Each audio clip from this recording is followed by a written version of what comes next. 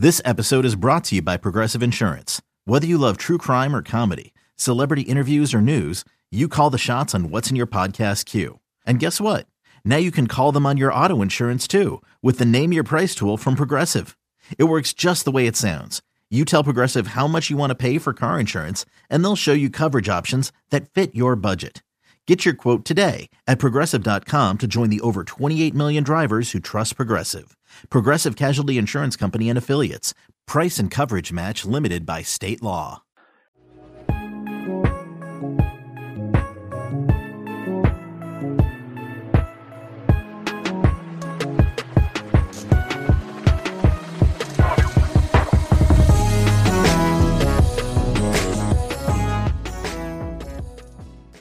Welcome to the Home and Away podcast here on the No Ceilings NBA podcast feed. I'm your host for the day, Nick Agar-Johnson, and today as my guest, I have the man, the myth, the legend, the creator of chaos, conductor of chaos, Tyler Rucker. Tyler, how are you doing this fine afternoon? I'm doing good, Nick. Just, dealing with the madness. Draft season's really just becoming a monster this time of the year, but we welcome it. That's what we love to do at No Ceilings. How are you doing, my friend? How's life hanging in there? How's the grind treating you? I'm getting by. The grind is the grind, as is the most obvious statement I could possibly make. But that's how it is. This is I don't know. I feel like this is the time of year in the draft space where it's like starting with the end of the tournament through now. People, it tends to start lagging a bit. We're rewatching the same film over and over again. So, instead of doing that, why don't we break out the Anarchy, as you mentioned? And so you say in this article that we are discussing today, I'm just not a tier guy. So, of course, we're going to spend the next hour discussing the article that you wrote about tiers. So a couple weeks ago, you wrote the 2023 NBA Draft Tiers of Anarchy.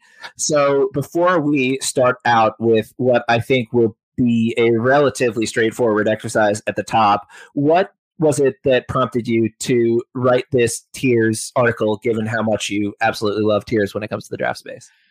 Yeah, for everyone that hasn't checked it out, it's at noceilingsnba.com. It's absolutely free. Get to read it for free. But over the years, I feel like I've got to talk to a lot of, people in the draft community, a lot of maniacs who are obsessed with the draft, and a lot of them put out draft tiers. And as I said in the article, I respect everyone that does it. I just said that's just never been something I could go all in on. I just couldn't find a way to kind of put everyone in tiers because I'm also just weighing it back and forth. And I was like, I have enough problems doing a big board early in the year for No Ceilings. Like, these guys forced me to do it, and it's been great. But I was like, how can I, make this my own flavor? Like, how can I have my own twist on it? And I was just like, I've seen a lot of pieces at the Ringer, and they do like power rankings, but they'll do it in like tiers with like funny headlines and stuff. And I was like, okay, I respect that idea. And I was like, what if I could kind of do that about the draft? So, I been brainstorming like forever about wanting to do this. And one night I finally was like, just go all in, here we go. And I feel like I was midway in and, realized it was my turn to write. And I was like, well, perfect. I guess I'm submitting it this week. So, I had a lot of fun with this one because I also think it's just this draft class, especially, there's a lot of different, prospects that you can kind of tie into a tier of, where I was going with creativity, where it was like, here's some upperclassmen, here's some sleepers, here's some athletic freaks. So I feel like I had some fun with it and almost categorized them in a different way than just putting them into like numbers. I wanted to have a little bit of craziness with it. So I'm happy with how it turned out. I felt bad for everyone listening because Nick always has to edit it. And I was like, going to add like 4 more tiers. And then I was like, okay, I can erase this. I've gone long enough. This was kind of word vomit, but I felt it had to be that way. Well, I appreciate the restraint, the ever so slight modicum of restraint that you showed. Let's start with the top tier of the draft tiers of Anarchy. And this is a bit of a self-explanatory tier, the You're a Freak tier. And in the You're a Freak tier, we have Victor Wembanyama, Scoot Henderson, and Amen Thompson. That's the top 3 of the draft for a number of people. I'm pretty confident that it's not the exact top 3 of the draft for both of us, but pretty clearly the top of the draft, you're going to have, I haven't seen anybody who's not had Wembanyama number 1 in quite a while. It seems all but a lock that he's going to be the number 1 pick. with Scoot Henderson, there's been some conversation, including here on the No Ceilings NBA podcast feed recently, about whether Scoot might end up being number 2 or number 3. And then with Amen Thompson, people have the Thompson twins all over the place in terms of their placement on boards. But when we're talking about this tier, I mean, again, it's pretty self-explanatory. These are 3 players who have absolutely ridiculous toolkits. And, it remains to be seen how much of that they'll figure out on the NBA court. But when we're just talking about raw package of talent, these guys are the freaks of this draft class. Absolutely. And it was funny because I got some people absolutely loved this, and some people thought I was like putting them in order of where they would be on my big board. And I was like, oh, no. Like, this isn't in order. I just have the tiers all over the place. So, like, obviously it was probably a little confusing when I had like Victor and Scoot 1, 2, and then Amen. But I was just like, no, these are all over the place. This isn't any set order, like numbers or anything. I was just like, you're a freak. And Victor, Scoot, and Amen, I think if you're thinking of those 3 guys in this draft class, immediately they're going to jump off with their freakish tools. And, Victor Wembanyama, international prospect, 7'4", potential 8-foot wingspan. I mean, looks like a guard on the court. He is an alien. That's why we've been saying it all year. Scoot Henderson, 6'3" with a +6 wingspan. I think off the top of my head. Is that correct, Nick? Or am I okay? I believe so off the top of my head, but top of my head could be just as wrong as yours. Yeah. So he's got a 6'9" wingspan, and just his frame, his strength, his ability to live above the rim. Like, I consider him a freak. And Amen Thompson, like, if you've been following the draft at all, you know about Amen Thompson. He is a fighter jet taking off of the runway whenever he's in transition. So those were the 3 guys I felt pretty good about. Like, okay, this is a fun little, appetizer to start it off. Like, you're a freak. And it's funny with some of these titles, I was just like, okay, like, how can I get creative? And this one, I was like, this is the easiest one. You're a freak. Like, these are all freaks. So up next, we have the I Can't Stop Loving You tier. And so in this tier, we have Brandon Miller, Cam Whitmore, Anthony Black, and Jett Howard. And so starting at the top of the list with Miller, again, almost a lock at this point to be in the top 3 of, pretty much, it seems like pretty much everybody's boards will have him somewhere in the top 3. Where they have him is a different question, but just absolutely insane shooting ability from outside, shown more and more on the ball. You link to the other Tyler Metcalf's article breaking down his on-ball creation in the piece. He's clearly someone who, there are a lot of people in the draft space who have fallen in love with his game. Maybe he's not quite the same sort of freak as the guys in the top tier, but I mean, there's a very good chance that he will end up going ahead of 1, if not 2 of those guys in that tier. And then, I mean, with Cam Whitmore up next, he had a really great second half of the year. Struggled early on. A lot of that was due to coming back from injury. But I mean, I think that one of the parts of Cam Whitmore's game that you and I have both continued to go back to is how dominant he was in FIBA U19s. Just absolutely special performance for him in that. And then, last 2 names on the list here, Anthony Black, Jett Howard. Very interesting in sort of the fact that those 2 guys have slid up and down sort of top 10 rankings pretty much all year. But I mean, put it this way, in terms of putting these guys in this tier, I get why there are guys that you fell in love with in this draft class.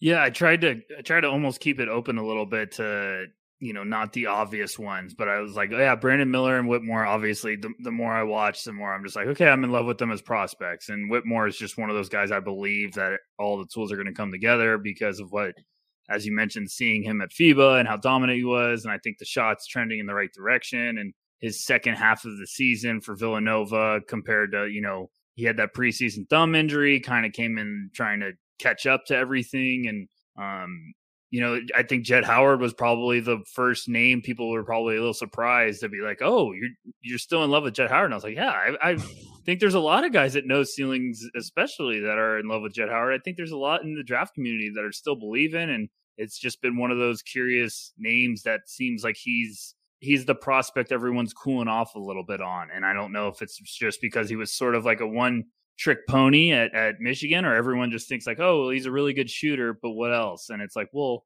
I think there's a lot of stuff, like a lot of creation. And I think at the NBA level, he's just going to be a player that plays for a long time. And that's why I threw him in this category, because I was just like, the more I watch Jett Howard, the more I'm just like, don't overthink it, which is a piece I wrote about early on. And I was like, just eye test. Does it check out? And I was like, yes, I'm going to believe in Jett Howard.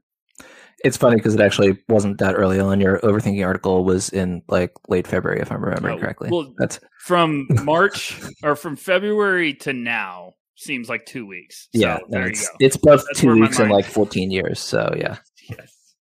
So exhausting, and I love it. That's why I'm just, I'm on like third cup of coffee already. So here we go. Yeah.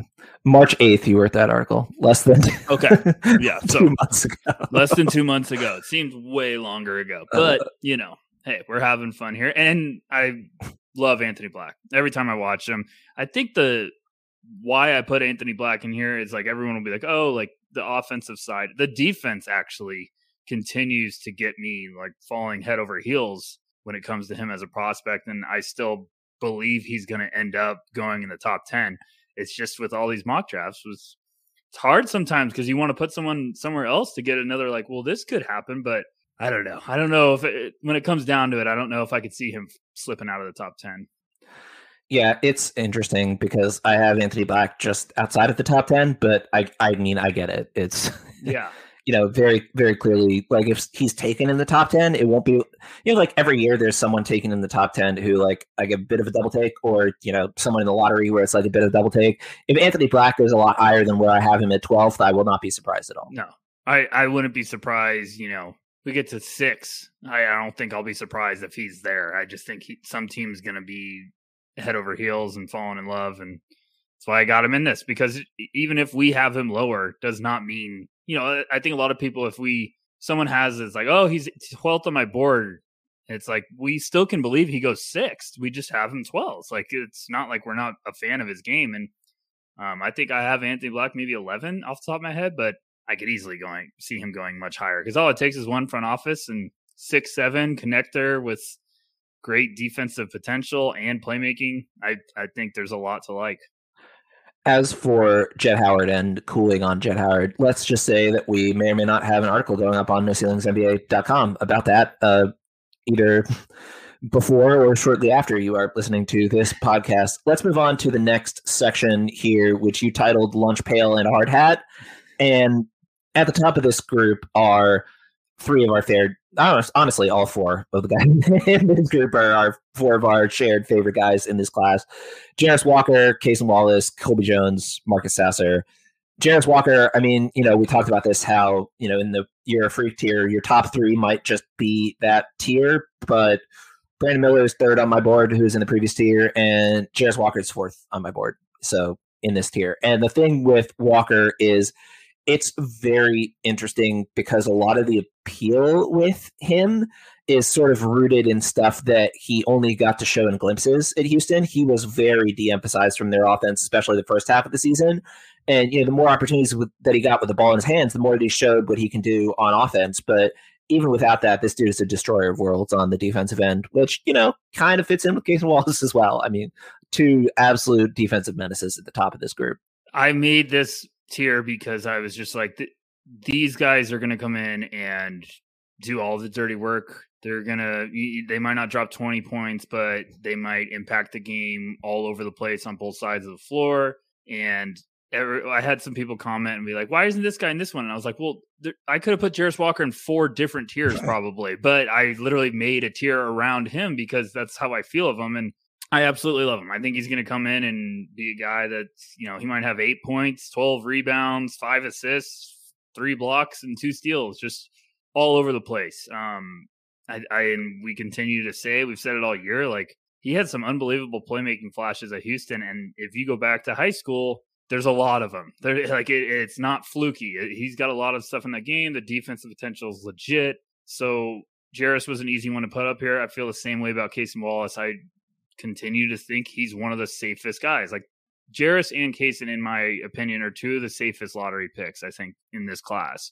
just because I think they have high floors. Like, if their offensive game doesn't develop, 3 levels or whatever you want to say it, I still think they have a way of contributing, like, right now, where it comes to their defensive potential, their defensive ability, their ability to be a complementary piece with the team. So those 2 I absolutely love. Colby Jones, I've, just adored all year. And then Marcus Sasser, I just said in the article. It's like, if I needed a floor general in this class to go to war with, obviously leaving Scoot Henderson out of this, but Sasser would be at the top of my list. I love the way he plays. I think he's a dynamic offensive weapon. I think he's gritty on the defensive side of the ball, and I think he's one of those guards that wherever he gets drafted, he's going to be ready to go. He's going to not be afraid of the moment, and just a fun little tier. That's like when I was getting into that part of this article, I was like, okay, this is fun. I like this. Now this tier stuff I can get into, but just grab the lunch pail and hard hat. Those guys are always going to make a team better, and I think all those guys are going to have long careers at the next level. I think you and I have talked more about Case and Wallace than literally every other prospect in this draft class. So, we can leave that a bit on the cutting room floor. But with Sasser, I mean, he's someone who I've had as a first rounder basically all year long, and there have been a number of times where there have been guys lower than him on the list where it's like, would I really rather have Sasser over, say, Ryan Repair, who's like right at the top of my second round and has been for most of the year? Like, would I really rather have Marcus Sasser than Tariq Whitehead, who I have lower than him on my board, but still as a first rounder, right? It's like every time I've had the thought of, do I want to bump someone up? That's, I think, a conversation that we have frequently in draft space and still could be served by having this conversation more often of, if you're bumping this guy into your first round, someone's got to go out, right? There are only 30 slots in the first round. And ultimately, for me, with Marcus Sasser, it was like, there are many, many other prospects who I could consider, right, to be bumped into the first round. But if I have to bump Marcus Sasser to the second round to get that guy in the first, time and time again, my decision there was, no, actually, I'm going to leave Marcus where he is. I'm going to leave him where he is, and if we're talking about, how many, again, there are only 30 slots in the first round, right? And if you're calling someone a first rounder, you have to be able to back that up by saying, I guess I'm not quite as high on guys X, Y, and Z because, those are the guys that I'm bumping to get these other guys in my first round.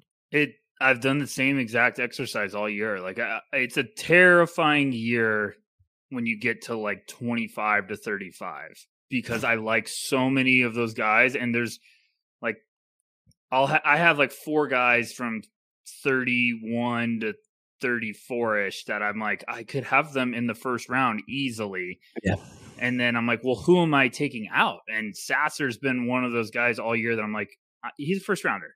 Like, in my eyes, I'm just like, I'm betting on him as a first rounder. And, I've had him at 22. I've had him at 28. I've had him at 27. Like, I go back and forth, but when I'm at this point of the year, I'm going one by one, and I'm like, who would you rather pick? And then I'm like, Sasser's always been winning in that range. I'm always like, I would want Sasser. If I'm picking in that range, I would love to walk away with a late first round pick and get Marcus Sasser. So like you said, there's only 30 spots. So it is tough, but throughout the year, especially with his second half of the season where he's coming back from an injury his junior year. He was fantastic at the combine. Some people thought he might stay in the draft and kind of shock people. And I thought if he stays in the draft, I think he's got a shot to go in the first round last year.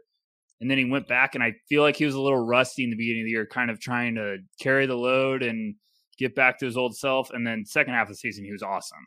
I was like, okay, here it is. And here's the Sasser I remember. And I just continue to believe at that range. That's a heck of a steal. All right, we're going to take a quick break, and we'll be back with more right after this. When you need mealtime inspiration, it's worth shopping Kroger, where you'll find over 30,000 mouth-watering choices that excite your inner foodie. And no matter what tasty choice you make, you'll enjoy our everyday low prices, plus extra ways to save, like digital coupons worth over $600 each week. You can also save up to $1 off per gallon at the pump with fuel points. More savings and more inspiring flavors make shopping Kroger worth it every time. Kroger, fresh for everyone. Fuel restrictions apply. Hey, it's Kaylee Cuoco for Priceline. Ready to go to your happy place for a happy price? Well, why didn't you say so? Just download the Priceline app right now and save up to 60% on hotels. So whether it's Cousin Kevin's Kazoo Concert in Kansas City, go Kevin, or Becky's Bachelorette Bash in Bermuda, you never have to miss a trip ever again. So download the Priceline app today. Your savings are waiting. Go to your happy place for a happy price. Go to your happy price, Priceline. Okay, so let's move on now to the next tier on the list, which you have simply titled let me give you buckets. And this tier, Keontae George, Bryce Sensabaugh, Terquavion Smith. Keontae, we'll circle back to, but, just on my end quickly, I've had him as a top 10 guy basically all year. I've been a lot more pleasantly surprised. You linked to Metcalf's article on his playmaking in the piece. I've been a lot more pleasantly surprised by the playmaking than I think I expected to be, which is part of why I've been as high on Keontae as I have been all year long. Up next, Bryce Sensabaugh out of Ohio State. I am pretty confident that you and I are on the same page with not having him as like a top 5 guy because the defense is a problem, like a genuine serious problem. But I mean, just in terms of the scoring versatility alone, I've sort of had to bump him up higher than I wanted to because at a certain point you can't ignore what he's done with the ball in his hands on offense. And then Terquavion Smith out of NC State, who is someone who I've had near the first round basically since the end of last season. It's very interesting. You mentioned the playmaking improvements. That's, certainly key with him. I think part of him getting more assists per game is just that Darian Sebron's no longer in the picture. But, even so, Terquavion did at least do a little bit more in terms of, creating shots for others rather than just looking for his own points. But it's a very interesting tier because all three of these guys have, really similar sort of shot creation type of tools in their bag, but they're all very different places on my board personally. A little bit of like wild card city with this tier, because I've seen a lot of people that are just like, I'm buying Keontae. I'm a believer. I've seen some people that are concerned about his, end of the season where he was a little banged up, but the shooting percentages just kind of went downhill in a hurry. He's just one of those guys that it's the eye test for me. Like I'm watching him and I'm like, just at first, like, when I'm evaluating guys at first, I'm just like, don't tell me numbers. Just let me watch. Let me figure out what he can do on the court. And when Keontae's cooking, I've said it before on another podcast. I was like, I will put his highs with anybody in this class. Like when Keontae's in his zone, he is dangerous. He's dangerous from multiple levels. His outside shooting, he can just take over. And I believe playing at Baylor, they had a crowded backcourt, and it was kind of like, now it's your turn. Like I handed off to somebody else, and now it's Keontae's turn. So I think he might have a better little fit at the next level. And I wanted to make this tier because of the way the NBA is kind of transformed into just offensive supernova, where it's like we're not hunting those defensive guys as much now. Now it's like, go get us points. We need to score. We need to put up big numbers. And Keontae's up there. I still have him in my top 10. Sensabaugh is a player that I think teams, like I've had him lower. I have him at 17 now. I've moved him up a little bit. It wasn't easy to do, but I feel really good where he's at right now for my rankings. I know some people are absolutely in love with him, but it's like I continue to say I want him to go later because I think if he goes to a team that wants to utilize his skill right away and maybe it's a better roster that's like, hey, we're a playoff team, but if we add Sensabaugh into the mix, my goodness, look at the burst we just got in our rotation. And that's where I get really pumped about his tools. But if he's going to a lottery rebuilding team and they're like, we need Sensabaugh to be a two-way guy, that's where I could see some flags go up. But he's got one of the prettiest strokes in this class. Really, really effective. And he's putting up numbers that are too impressive to ignore. So I understand when people are just, head over heels about him. And then Terquavion, I just had to throw in there because I'm right there with you, Nick. He's been a guy that I've had back and forth all year where it's like, I have him in my first round. I still have him right now, but he's just hanging on by a thread. And every time I want to move him down, I'm like, he went back. I go back to the combine. He was it looked like a guy that shouldn't have played at the combine. He was just that dominant. I was like, my goodness. Okay. And then he went back, which I love. I thought he got better in some of the games or areas of his game I was concerned about. Like I thought he made an effort to be aggressive attacking. I thought his playmaking was better. And obviously, I'm buying in on the shot selection, kind of getting a vanilla down when he's playing at the NBA. But there's some games where it's a little crazy. It's J.R. Smith green light like. And I do think that's just him being the guy. And, some games he's hitting from the parking lot and he just can't miss. And other games he's taking them and I'm like, whoa, calm down. But with the NBA, I could see some team in the late first round being like, here's a microwave potential game-changing asset we can add to our bench. So the next tier you titled The Fit will be fascinating. And so I'll go through the players in this tier first. You have Jordan Hawkins, Gigi Jackson, and Leonard Miller. Yeah. For Gigi and Leonard Miller, I totally agree with you. The fit will be a huge part of it. It'll be fascinating to determine. I am curious, though. We've talked quite a bit about Jordan Hawkins, and we're going to do it again right here.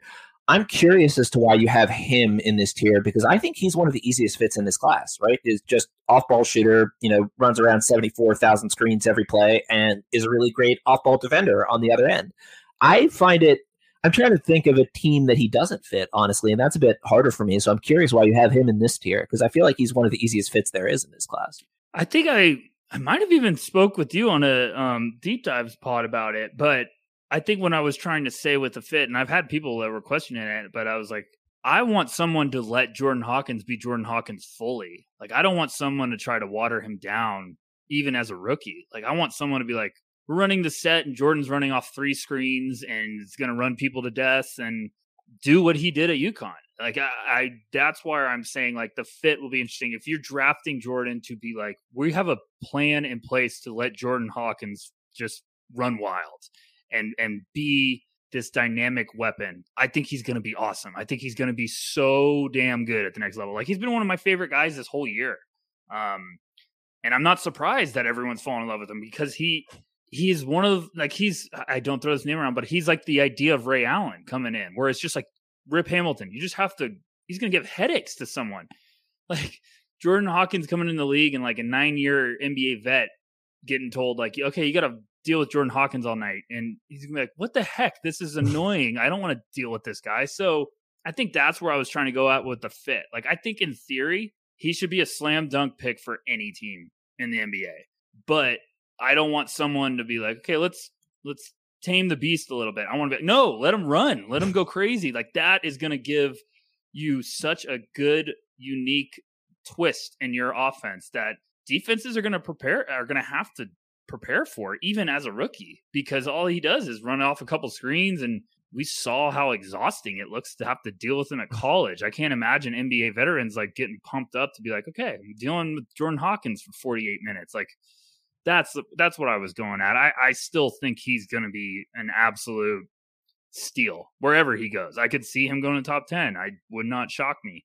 But I just want someone to be all in on the Jordan Hawkins experience. That's what I was trying to go at. Yeah. I guess the question with the fit there is, really just if he goes to like a top 7 team, they probably immediately make him one of the feature guys in the offense. If not, then maybe it's like, okay, there's 10 seconds left on the shot clock. Our play got blown up. I guess just run some off-ball screens for Jordan and we'll make it work, rather than like, no, we're actually emphasizing him as part of the offense. I guess a lot of that might depend on just which kind of team ends up with him. Because like if he ends up going to, a top-tier playoff team, it's going to be like, all right, Jordan's part of the rotation. He's one of our shooting threats. Great. If he goes to a terrible team, then maybe – I don't know. I mean, I find it hard to sort of imagine that a team will find a way to overuse Jordan Hawkins. I guess if they think of him as a point guard is really the only way. Like, and I'm not trying to say they're a terrible team, but like Orlando. Like, if he went to Orlando, are you still going to run offensive sets to let Jordan Hawkins run wild? Or are you going to have him kind of just spacing the floor with Paulo getting the ball in the post? Or sure.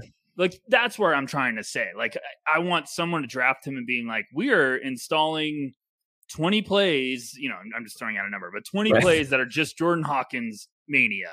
And I guess that's where I'm at, where it's like, get creative and let him do what he does. Let him go crazy. But I'm right there with you. I think that's where I was heading with the fit, is like, I think I said with Metcalf or something, but I was like, a wild world where like Golden State traded up, I'd be like, oh my gosh, I know they're going to let Jordan Hawkins do exactly what Steph and Clay do.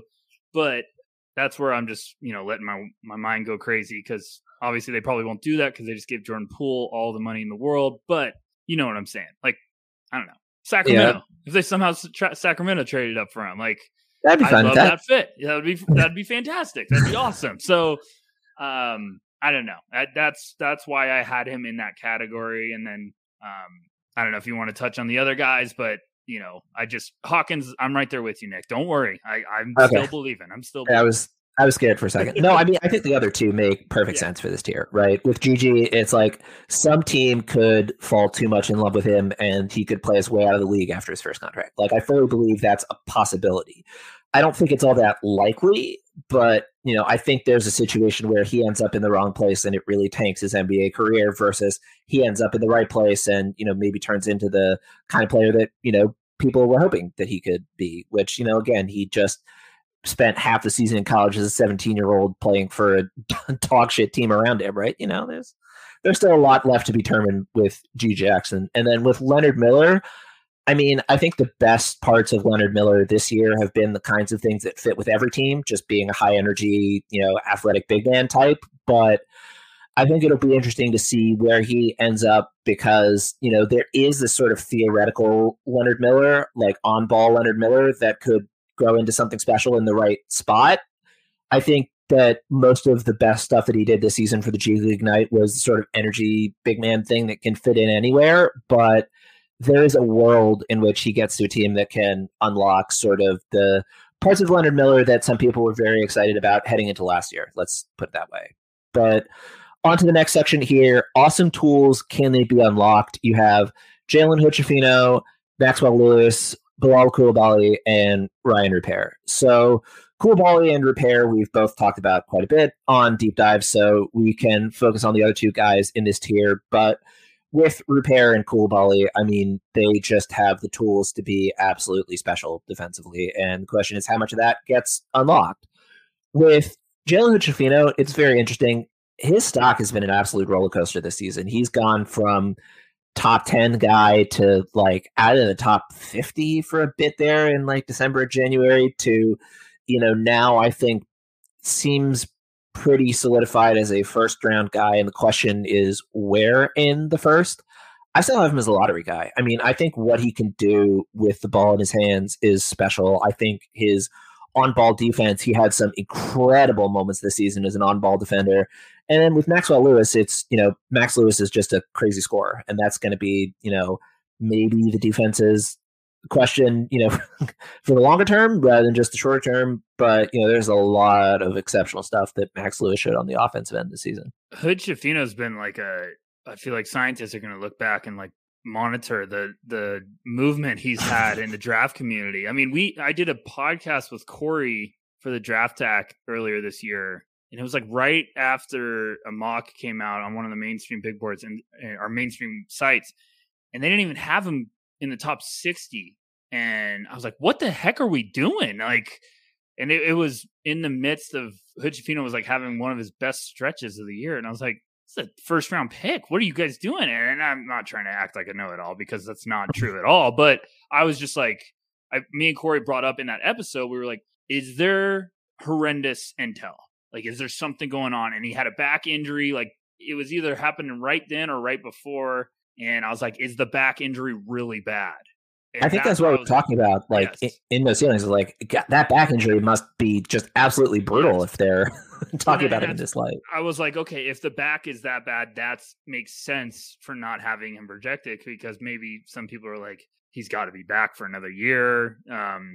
Who knows? So I just watch him with the size and how smooth he is as a ball handler. A lot of people it's been unbelievable to monitor just talking to some people. They just have him all over the place. Some people are like, I'm not in at all. Some people are like, I'm in love. It's just whoa, there's a wide range. So 6'6", I think he's got a ton of potential, ton of upside. I really like the playmaking. I think he's got a great feel for getting to his spot. So I'm buying Hood-Schifino as a top 20 guy. And then Maxwell Lewis, anytime I have doubt, I go back and watch his film and I'm like, what am I confused about? I just like his tools so much. He's a late bloomer. I think he's going to go somewhere and on draft night, I'm just going to do the biggest fist pump, went to the right place where it's maybe Utah takes him with their second pick or something like that, where I'm just that's a place that's going to let him develop some confidence. They're not going to be in a rush because I do think whoever takes Max Lewis and lets him find his groove, you could find gold. He is incredibly talented. He has some of the best offensive flashes I've seen from wings in this class. So I really, really like Maxwell Lewis, and I just want someone to unlock the tools. That's why I put him in that category, because I was like, he has all of it. It's just, can someone unlock it? And that's going to come down to intel. It's going to come down to intangibles. Like, does he have the patience and the mentality to be like, be a hard worker, wait your time, and then, sooner or later those skills are going to come together, and there's going to be a heck of a basketball player waiting to be unlocked. Yeah, Evan wrote an exceptional article about Max Lewis last Wednesday on NoCeilingsNBA.com. So if you have not checked that out yet, be sure to do so. That was wonderful work by Evan. Up next, we have the Don't Overthink It tier. And we did a Deep Dives podcast about your It's Overthinking Season article, which you have linked here in this Don't Overthink It section. And players in this section, you have Asar Thompson, Taylor Hendricks, Kobe Bufkin, Grady Dick. So starting out with... why don't we start out with Grady Dick, because he's someone who you mentioned going back and forth on throughout the year. I've done the same, and I think I ended up with him lower than I might have thought after all of that. I think part of it is just watching Grady Dick side by side with Jordan Hawkins made me realize how much more I like Jordan Hawkins' film. But, there's definitely, with Grady Dick, there's a level to which I don't think I would drop him. And that's just ultimately, I think he's going to be a long-term NBA player. I think he's a good enough shooter that he's going to be a long-term NBA player. And, also, there was one playback I did with Steven earlier this season where we were watching the game and Grady Dick had, I think it was like 19 points at halftime or something. And then the second half, he didn't score at all, but the entire Jayhawks offense was just taking advantage of the gigantic hole that was left because all the defensive attention was focused on keeping Grady Dick out of the game. He did enough in that game, as a passer playmaker that I feel like it'll be impossible to stymie him completely, which again is why there's a certain point that I'm not going to drop him below. But it's interesting because I feel like the more comparisons I've done with Grady Dick and other prospects in this class, the more I'm dropping Grady Dick rather than the other way around. Right there with you. I had him much higher earlier in the year, and I was moving him down a bunch. And then that's why I actually was pumped to do this piece, because I was writing it and doing my tiers. And I was like, okay, I understand why people do tiers now, because this helped me. But I am overthinking him as a prospect. And just because, I still have him, I have him at 15 right now. Now it's not my final rankings. I might tinker with it a little bit, but I've moved him back up. And it's because the idea of what Grady Dick can do on the court, his NBA skills at the next level, I'm like, those are with this NBA right now, I believe he's going to play a long time because he's a smart player. He can get cooking from outside in a hurry. He understands, like, he might not be the greatest defensive player, but he's a really good team, I think, defensive connecting piece. Like, I don't think he's going to play himself off the court. And at 6'8", with the shot making he has, the off ball awareness on both sides of the floor, I just continue to move him up because there's guys in the league that are carving out roles and having lengthy careers that, no disrespect to them, I think Grady Dick has more potential and upside than they do. So that's where I'm like, I think some team's going to get a great player. Now, he can go much earlier than I have him. I wouldn't be shocked because, like we said, all it takes is one team to fall in love with him. But I've been doing the exact same dance that you're hinting right there, Nick. Like I was like, I don't know, like I like this guy a little more, and then I just got to one point right time of the year, and I was like, I'm overthinking this. This kid could play. He's smart. He's got good size. He could shoot the cover off the ball. Great cutter. Like I was just like, he checks a lot of boxes. So I don't have to have him a top 10 pick, but I like his game, and I think at some point in the first round he's going to be outstanding value. So I want to talk about the last two guys in this category together because I sort of view them in a similar light this year. But let's, before we get to those two, talk about Asar Thompson. And this is an interesting one because, as you mentioned up top and repeatedly reemphasized, because it's important, this is not a direct big board of yours, right? And so the fact that Asar Thompson is in this category, whereas Amen Thompson is, all the way up at the top in the first category, if I'm remembering correctly, you had Asar ahead of Amen for most of the year, right? Still do. Yeah. Okay. So there you go. Right. That's a whole part of it right there is, you have Amen in the first tier and yet here's Asar down here. But the idea being it's almost opposites, right? Where with Amen, it's like he's in the top tier because of the absolute peak of what he can be, but there's a lot of wiggle room and gray area in between. Whereas for Asar, it's more like, okay, there are going to be a lot of people who look at the competition level in OTE and say, oh, these two, they're just beating up on high school kids. Like, well, we've seen enough from Asar that I feel pretty confident that it's not just him beating up on high schoolers. Yeah, and that was, someone called me out and was like, Asar needs to be way higher. And I was like, my man, these are not numbered tiers. These are just all over the place. Like, I was like, if anything, when I did this, I was like, I think I'm giving a compliment to Asar, like having him in this tier. Because I was just like, this isn't an order. This is just spread on out. And I have these guys in this tier. So like overthinking, I was like, I think a lot of people are overthinking Asar. Like, I think a lot of us are. And we've all been talking about the Thompson twins. We're going back and forth. They're the hot topic right now because everyone's like, you have your diehards that are buying into them being top 5 picks. You have your other guys that are like, I don't know, like OTE competition level. And I was like, regardless of what I think of what they did this year, when I'm watching tape on Asar, I see a lot of areas that I think he's going to be able to translate and have a lengthy career. And I say that about a lot of guys, but I think Asar's fit, and I think he could be, the more desired prospects when it comes to, like, obviously Amen's fantastic. I think his fit's more dependent. I think Asar has kind of an easier fit, and more teams will be intrigued to add him because he can play off the ball. He's smart playmaker, willing to make the extra pass. I think he's got some good defensive upside. So it was just funny with the tier thing. I had some people like, Asar needs to be higher. And I was like, guys, these aren't in numbers. Like, I'm not just, this isn't a big board ranking. I'm just having them in categories, in tiers. And I know the traditional tier thing is like, okay, this is my first tier. This is my second. I was like, these are just categories. I'm just throwing them in tier, funny, chaotic tier names. And it was just funny to me because I was like, I thought I was complimenting Asar by having him here. So I'm a big fan of his. I have been all year. I've had him above his brother, got him 6 and 7 on my board. So it's not like I'm, one's high and one's at 30. It's like they're neck and neck. Well, I have him 6 and 7 on my board. Just that's exactly flipped. Yeah. Well, not that smart because I haven't flipped, but It's okay. It's okay. I like that. And there's going to be a ton of people that have him in above, but I've been a fan of Asar, and from what I saw in person, I got to go with my gut at this point.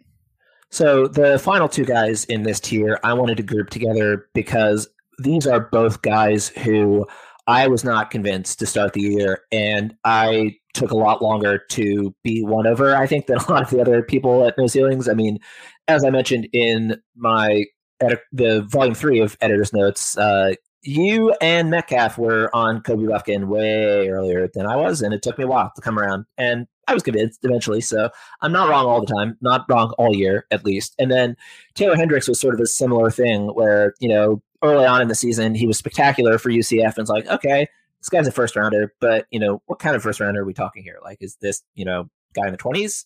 And, he was guy in the 20s for me for a while. Is this guy in the teens? And then he was guy in the teens for me for a while.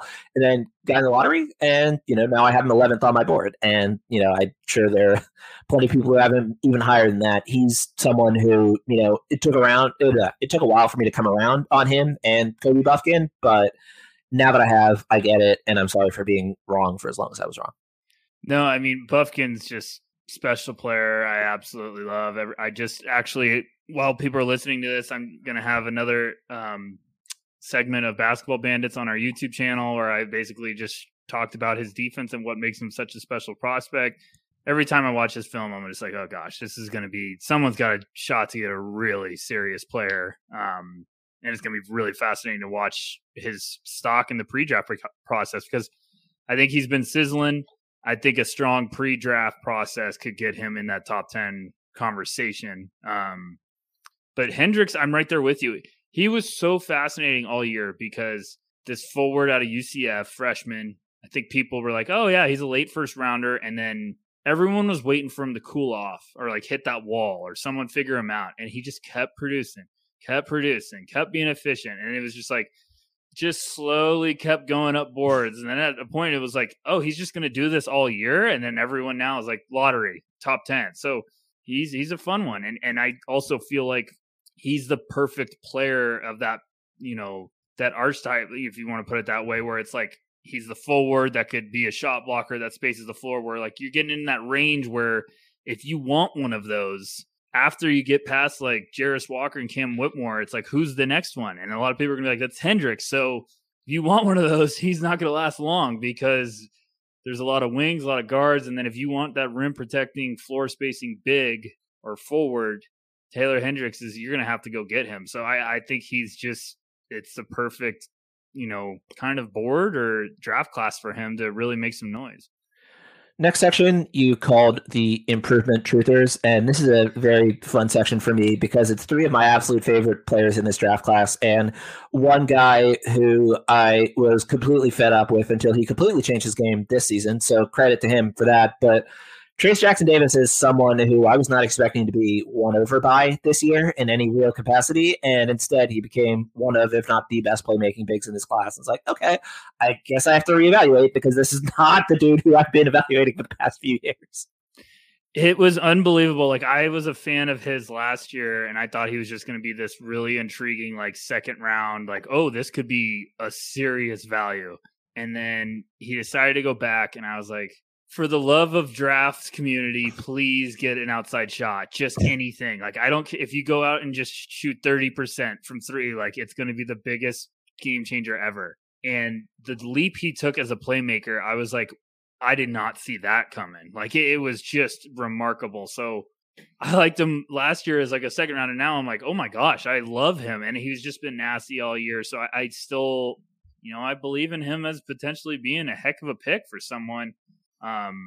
Just interesting. Like I even put in there, I was like, what else does he need to do? He went crazy this year, averaged 20 and 10 with like almost, I think 3 blocks a game, 4 assists, like just video game numbers.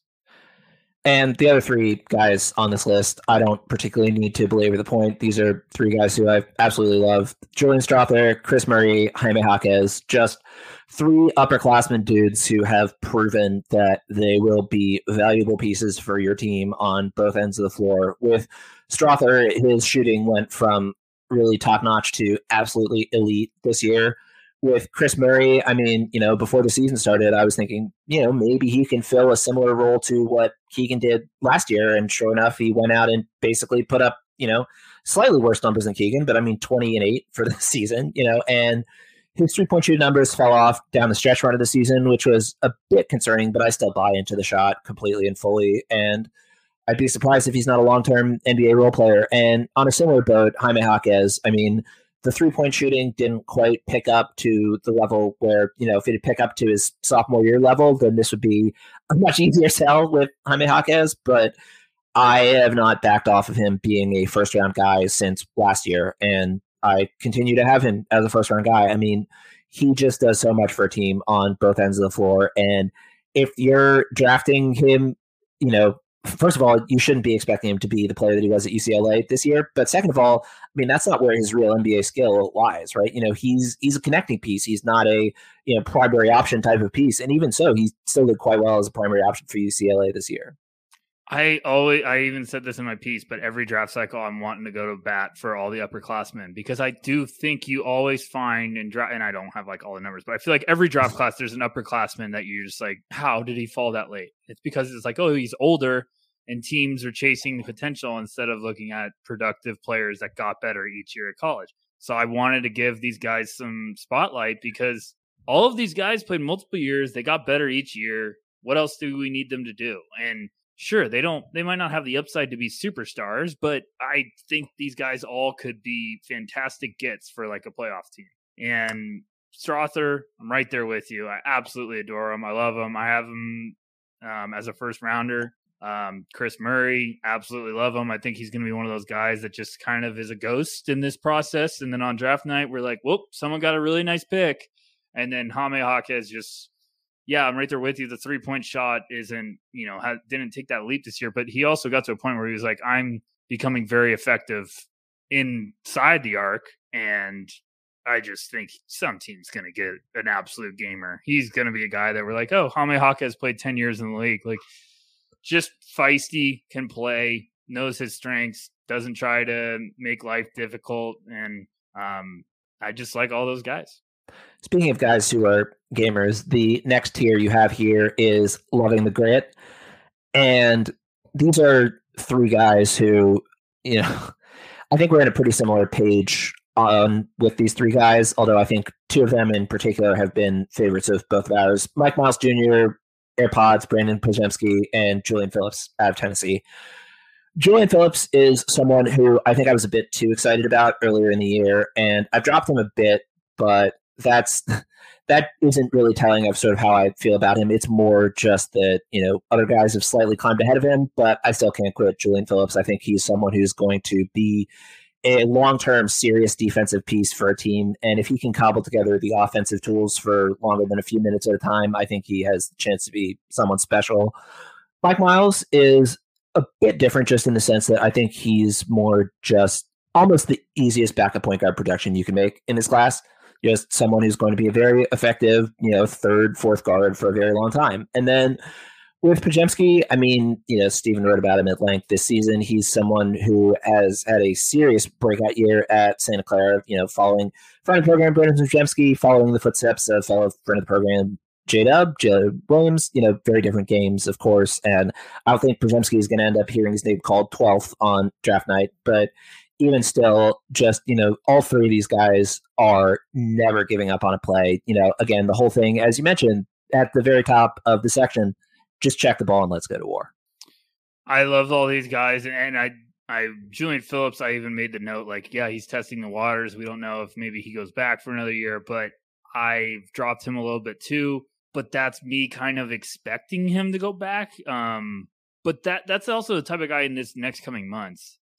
A strong pre-draft thing could completely shift everything. If he goes and maybe he plays at the combine and really has a strong performance, then everyone's going to be like, whoa, okay. Was this just a weird fit at Tennessee in his freshman year? Is there some stuff here? And I think me and you have talked about him before. I still believe in the long-term upside a lot. I think there's some good tools that just need some patience and time. So that would be a one that maybe you're even throwing the word pre-draft around when it comes to Julian Phillips. Podziemski and Mike Miles, just gamers, just play, can do a little bit of everything. I love Mike Miles. I'm right there with you. I think he looks like a guy that's just going to be a slam dunk as a backup point guard, and then maybe he just keeps improving, and one day you're like, Mike Miles is a starting point guard in the NBA. You just never know, because I think he has that mentality and that type of game.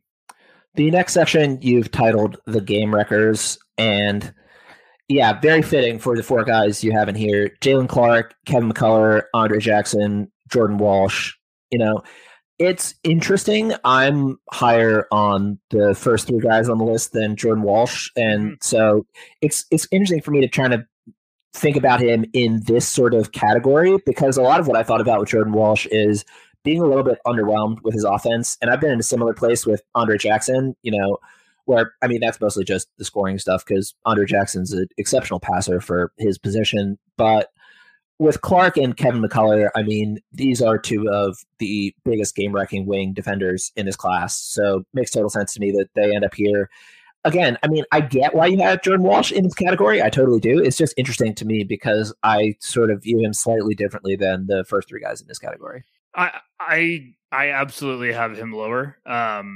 I just think the potential of what he could develop into is one of those game wreckers defensively, where it's like, Jordan, you got one of the best guys to get after it. And I think he has that tools defensively to be just a game wrecker at that side. Now, he's got a long way to go when it comes to becoming more an all-around player, but I still think there is those tools. He's another guy I'd love to see go back another year, but doing the smart thing, test, go get feedback. You never know what could happen in Combine Week. We've seen guys stock skyrocket. Andrew Nembhard last year, strong Combine, all of a sudden almost ends up in the first round. Walsh, you never know. I don't think he's going to go up and put up 30, but he could be just one of those guys that everyone's buzzing about. And then Jalen Clark, friend of the program, Kevin McCullough. I just love those guys. Those fantastic players that I think anywhere you get them in the draft, they've got the potential to be some that can stick, figure it out, and be part of a rotation down the road. And then Andre Jackson, I just adore. I love him. I'm so fascinated with it. I think that's the one I'm so excited to watch the pre-draft process, because I think he is like Inspector Gadget. He's going to have games where you put him on the floor and you're like, we can't take Andre Jackson off the floor. He's just messing everything up for the other team. And his playmaking's awesome. We saw that in their title run. But then he's also got games where it's just like, okay, Andre doesn't have it. Let's try somebody else. And I'll be fascinated to see if some teams just like, we can figure this out. We can, unlock this beast and have a really fun, unique weapon on our team.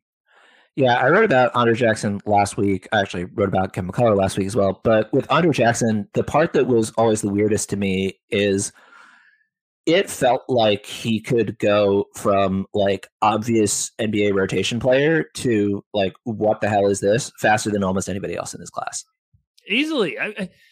You watched that title game, or you watched their tourney run, and he makes plays that you're like, there's guys in the NBA that can't make that play. Like, it's just, like, I forget who it was against, but he like jumped the pass to like intercept it and make the extra pass, where it was just like a beautiful read to his teammate, and feel like he makes some unbelievable blocks. He, everyone's going to fascinate about Amen Thompson's athleticism. I think he's right there. I think Andre Jackson can be full speed and take off from places, and you're like, whoa, my goodness. So I think he's got a lot of tools. It's just the shot. If someone is convinced they can figure it out to a respectable level, and I'm, like Sean Marion didn't have the greatest looking shot ever, but he figured it out and it was effective. Now Andre Jackson's not Sean Marion, but if you could get that type of idea where it's just like, okay, he fills it up, he can play elite defense and help us out with playmaking, and he's got good instincts, maybe he could stick. And I just think if you could get him in the second round and you're a smart team, I think that's where I would roll the dice. I think that's a worthy roll of the dice that could pay off in a big way. We're going to take one more quick break, and we will be back right after this. So up next, we have the section you've entitled Potential Big Upside, and you've got 3 centers in here. James Najee, you and I talked about quite recently, so we can spend more time on him here, but I figure we should emphasize the other 2. Adem Bona is someone who is just got this spectacular talent defensively, and I wrote about him last week. I think he does enough on the offensive end. I think that's really all it boils down to, is he needs to be able to do enough. And I think, what he can do as a lob threat, as a cutter, is enough on the offensive end. I am very curious about Derek Lively because he, as you mentioned in the piece, had a sensational turnaround from, essentially being like top of the pops in this class, like top 5 for most people. I think he was number 2 in his high school class, to, okay, well, he's doing nothing at all for Duke. Clearly, he's going to have to come back for another year. This is not going to be a one-and-done guy. And then last couple of months of the season, he was spectacular enough on defense to, essentially work his way back into the first round. So very weird season for Lively, but, we talked about this quite a bit. It's very strange the role he had offensively for Duke, and I think that he definitely can do enough on the offensive end to justify his defense, but very weird season for him from top to bottom. Super weird. It's been pretty funny to look back at it, and there's so many Lively fans now, and I feel like beginning of the year, it's like no one was believing it, and now everyone's like, okay, we're in, and I'm like, well, wait, what shifted? I mean, let's get it straight, like he had a fantastic end of the season, but there's still a lot of question marks. I think the unrealistic expectation of being the number 1 prospect coming out of high school, and now realizing, I think that's where everyone's becoming a fan, is now we're all realizing like he's not a top 10 pick.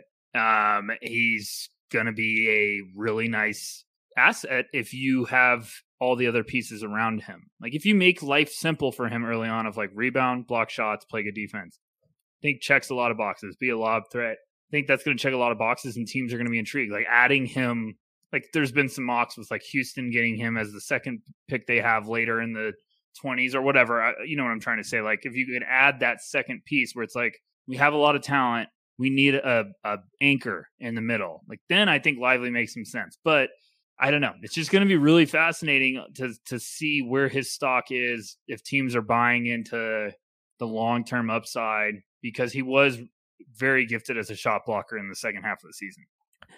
It'll be interesting because I don't think there's going to be a team at this point that convinces themselves that he can be a cornerstone for their offense. But I could very easily see a team in the lottery just saying, what we desperately need is a defensive center, and screw it, let's just take the chance on him. And it'll be interesting because I feel like that's the kind of thing where, oddly enough, even though he was the number 2 recruit in his high school class, it's gotten to the point where I'm concerned about where his career goes if he's overdrafted, which, is not something I think most evaluators expected to say about Lively at this point in the year. But it's the kind of thing where he's done enough on defense to prove that I think he's a first-round pick, but I don't think he's a lottery pick. And if a team thinks he's a lottery pick or a top 10 pick, I could very easily see those overinflated expectations being an issue. He's definitely a wild card. I mean, it would not shock me. It would surprise me. I'll say that. It would surprise me a little bit if he went lottery somehow. But if you're buying into, the tools developing and continuing to get some confidence and becoming more well-rounded, it would not shock me. But I still think you're looking at him as probably right outside the lottery, where it's maybe late teens, early 20s, and you'd be getting yourself a really good piece. I still think if you add him to a starting lineup or just a rotation or a roster that has a lot of pieces in place, absolutely, I think Lively could be a great value. It's funny because without the final 2 months of the year, Lively could very well have ended up in this next category you have, which is it just a bad year? And in this category, you have Dariq Whitehead and Nick Smith Jr. We talked quite a bit about Nick Smith Jr. during the It's Overthinking season podcast.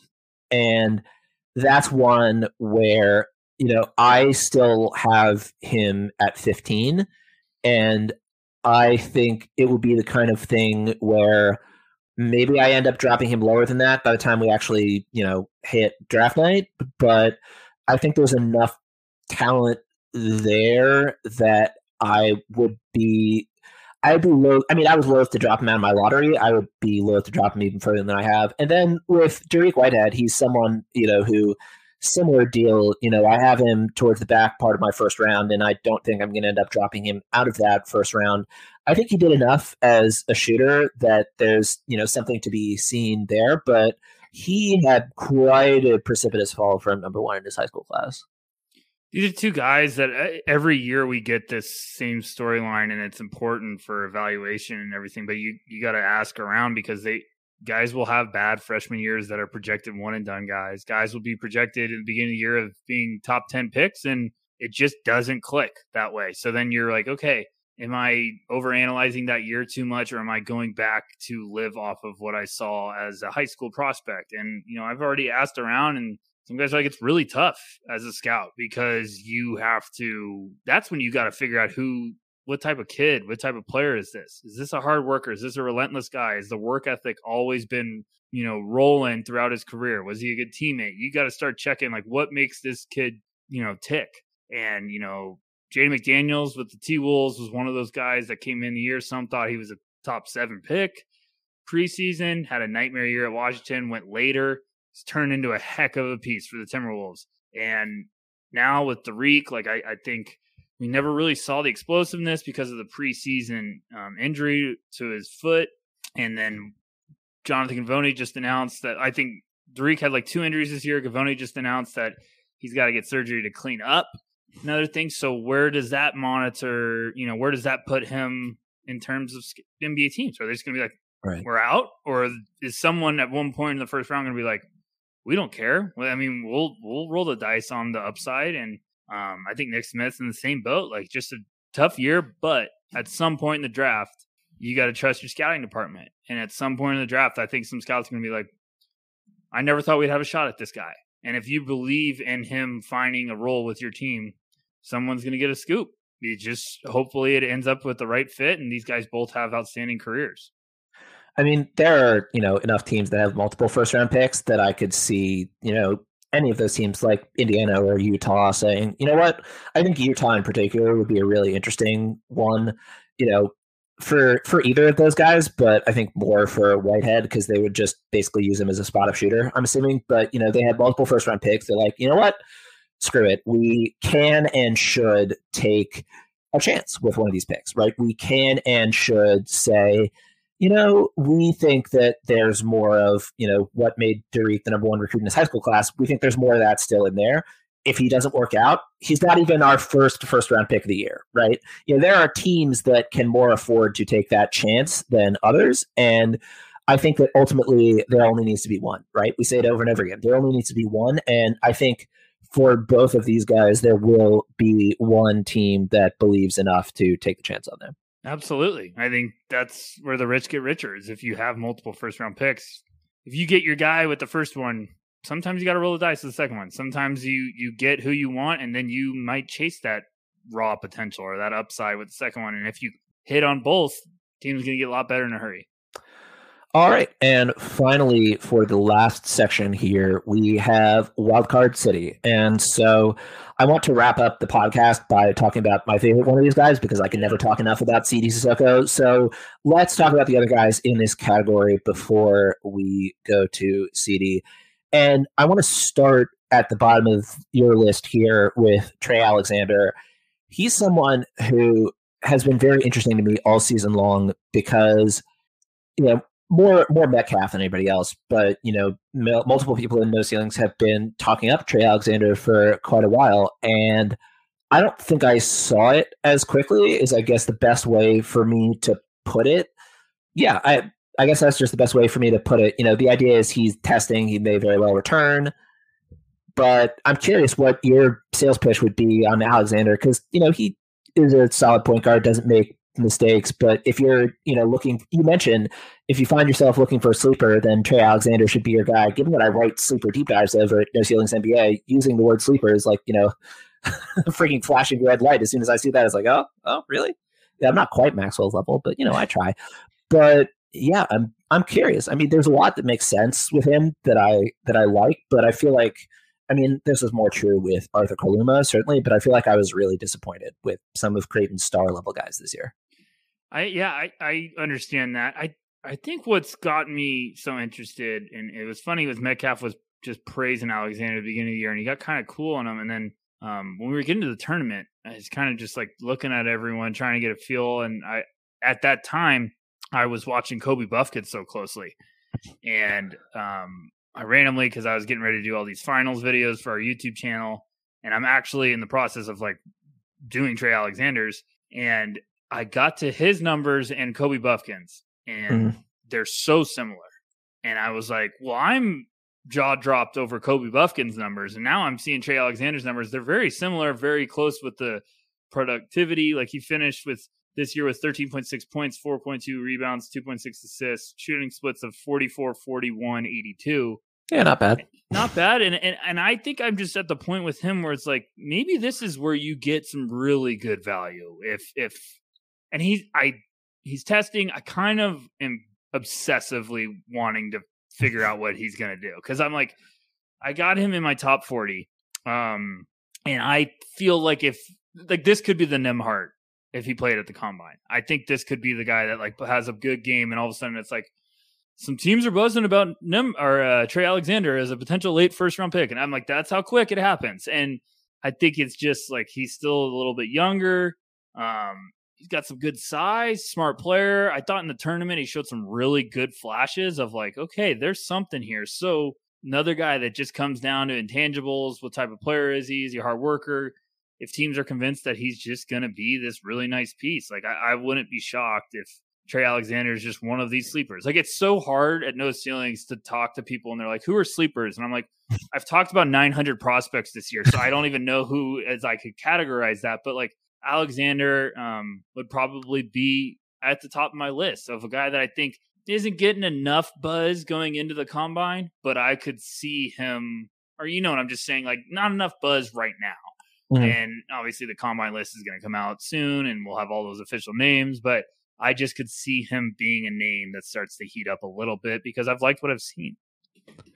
So also on this list, you have Amari Bailey, who it's interesting because Bailey was someone who sort of like Lively was, seen as a top prospect heading in, absolutely fell off boards, and then had a much stronger second half of the year that made it easier to buy in But yeah, it'll be weird because I feel like he's the kind of situation where a team's going to have to fall in love with him for him to get drafted where he wants to go. And it'll be interesting to see who that team is. Really weird. I put him in here because it was just one of those, like, I wanted everyone to kind of be alert of, like, this is a name that you need to pay attention to. Right. Because you can correct me if I'm wrong. I think he declared and was like adamant, like, I'm declared. I'm staying in the draft. Yeah, I think he signed with someone, which is like. So I think he's all in, and I was like, whoa. And then I saw him in the very beginning of the year, and I wasn't sold going into seeing him. I was just like, I still got some questions. I don't know if he's a first rounder. It's very early, but I was like, let's just see what happens. And then I went and saw him in person. And I was like, I don't know. I didn't leave there like convinced. And then he had a really strong second half of the year.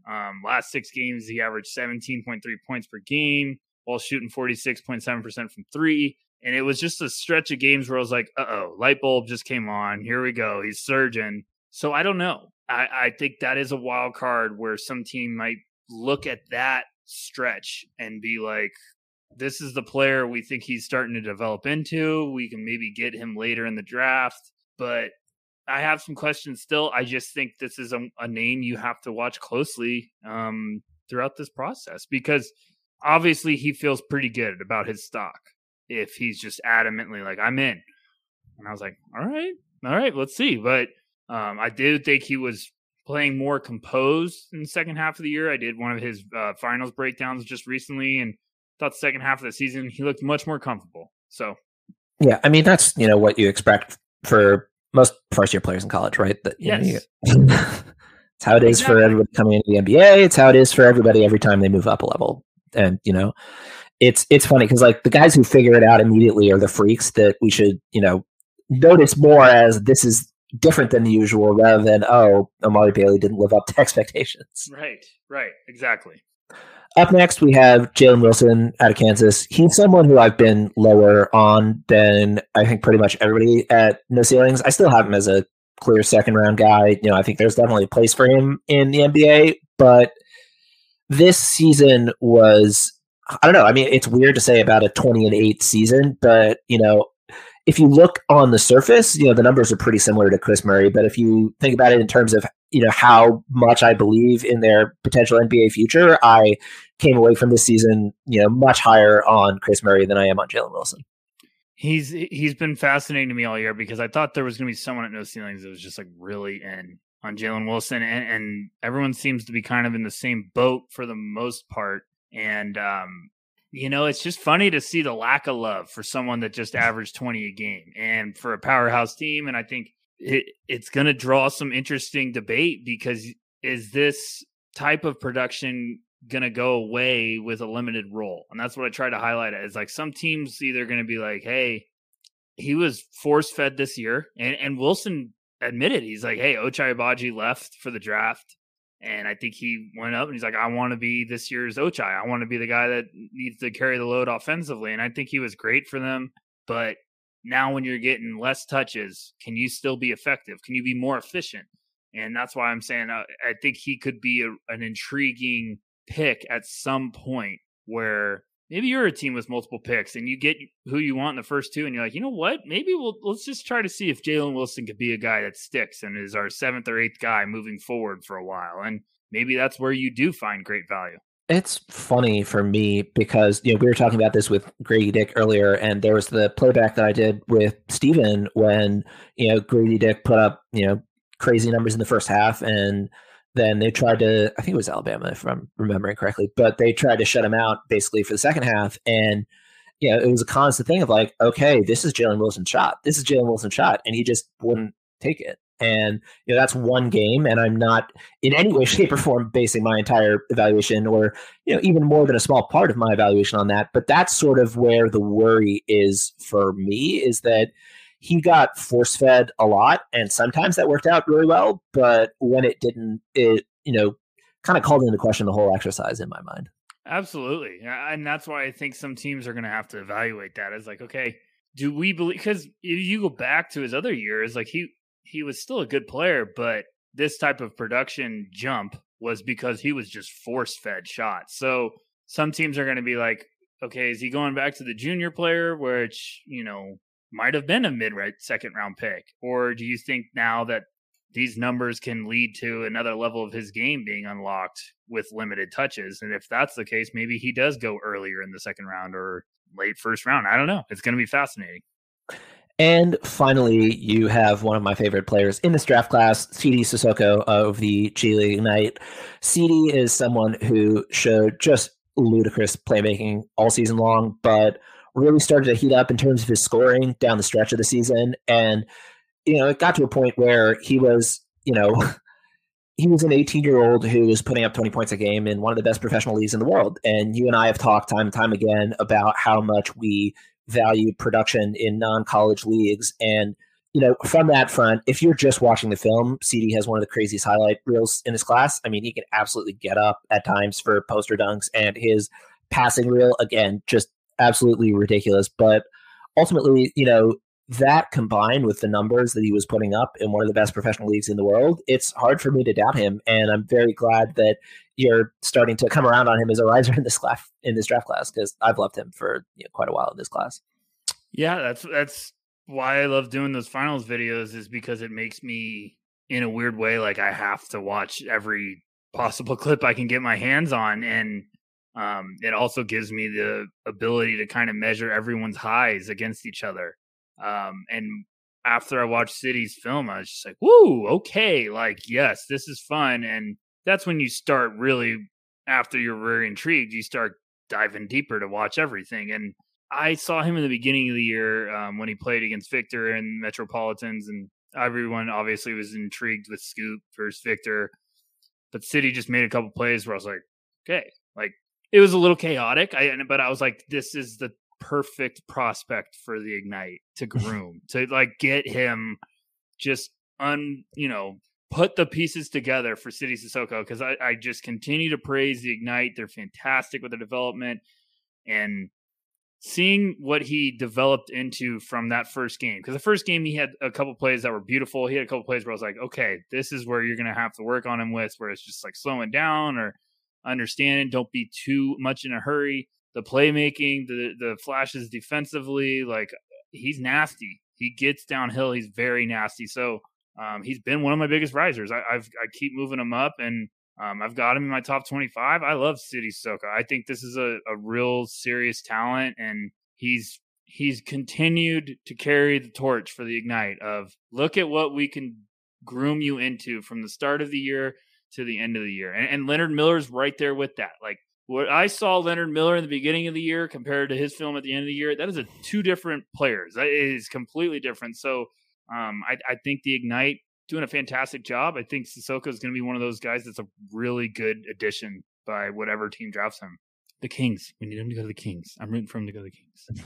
Nick, I'll tell you right now, if he goes to the Kings, I will get a City Sissoko jersey, and I haven't bought a jersey in like 10 years. So there you go. Maybe a t-shirt jersey.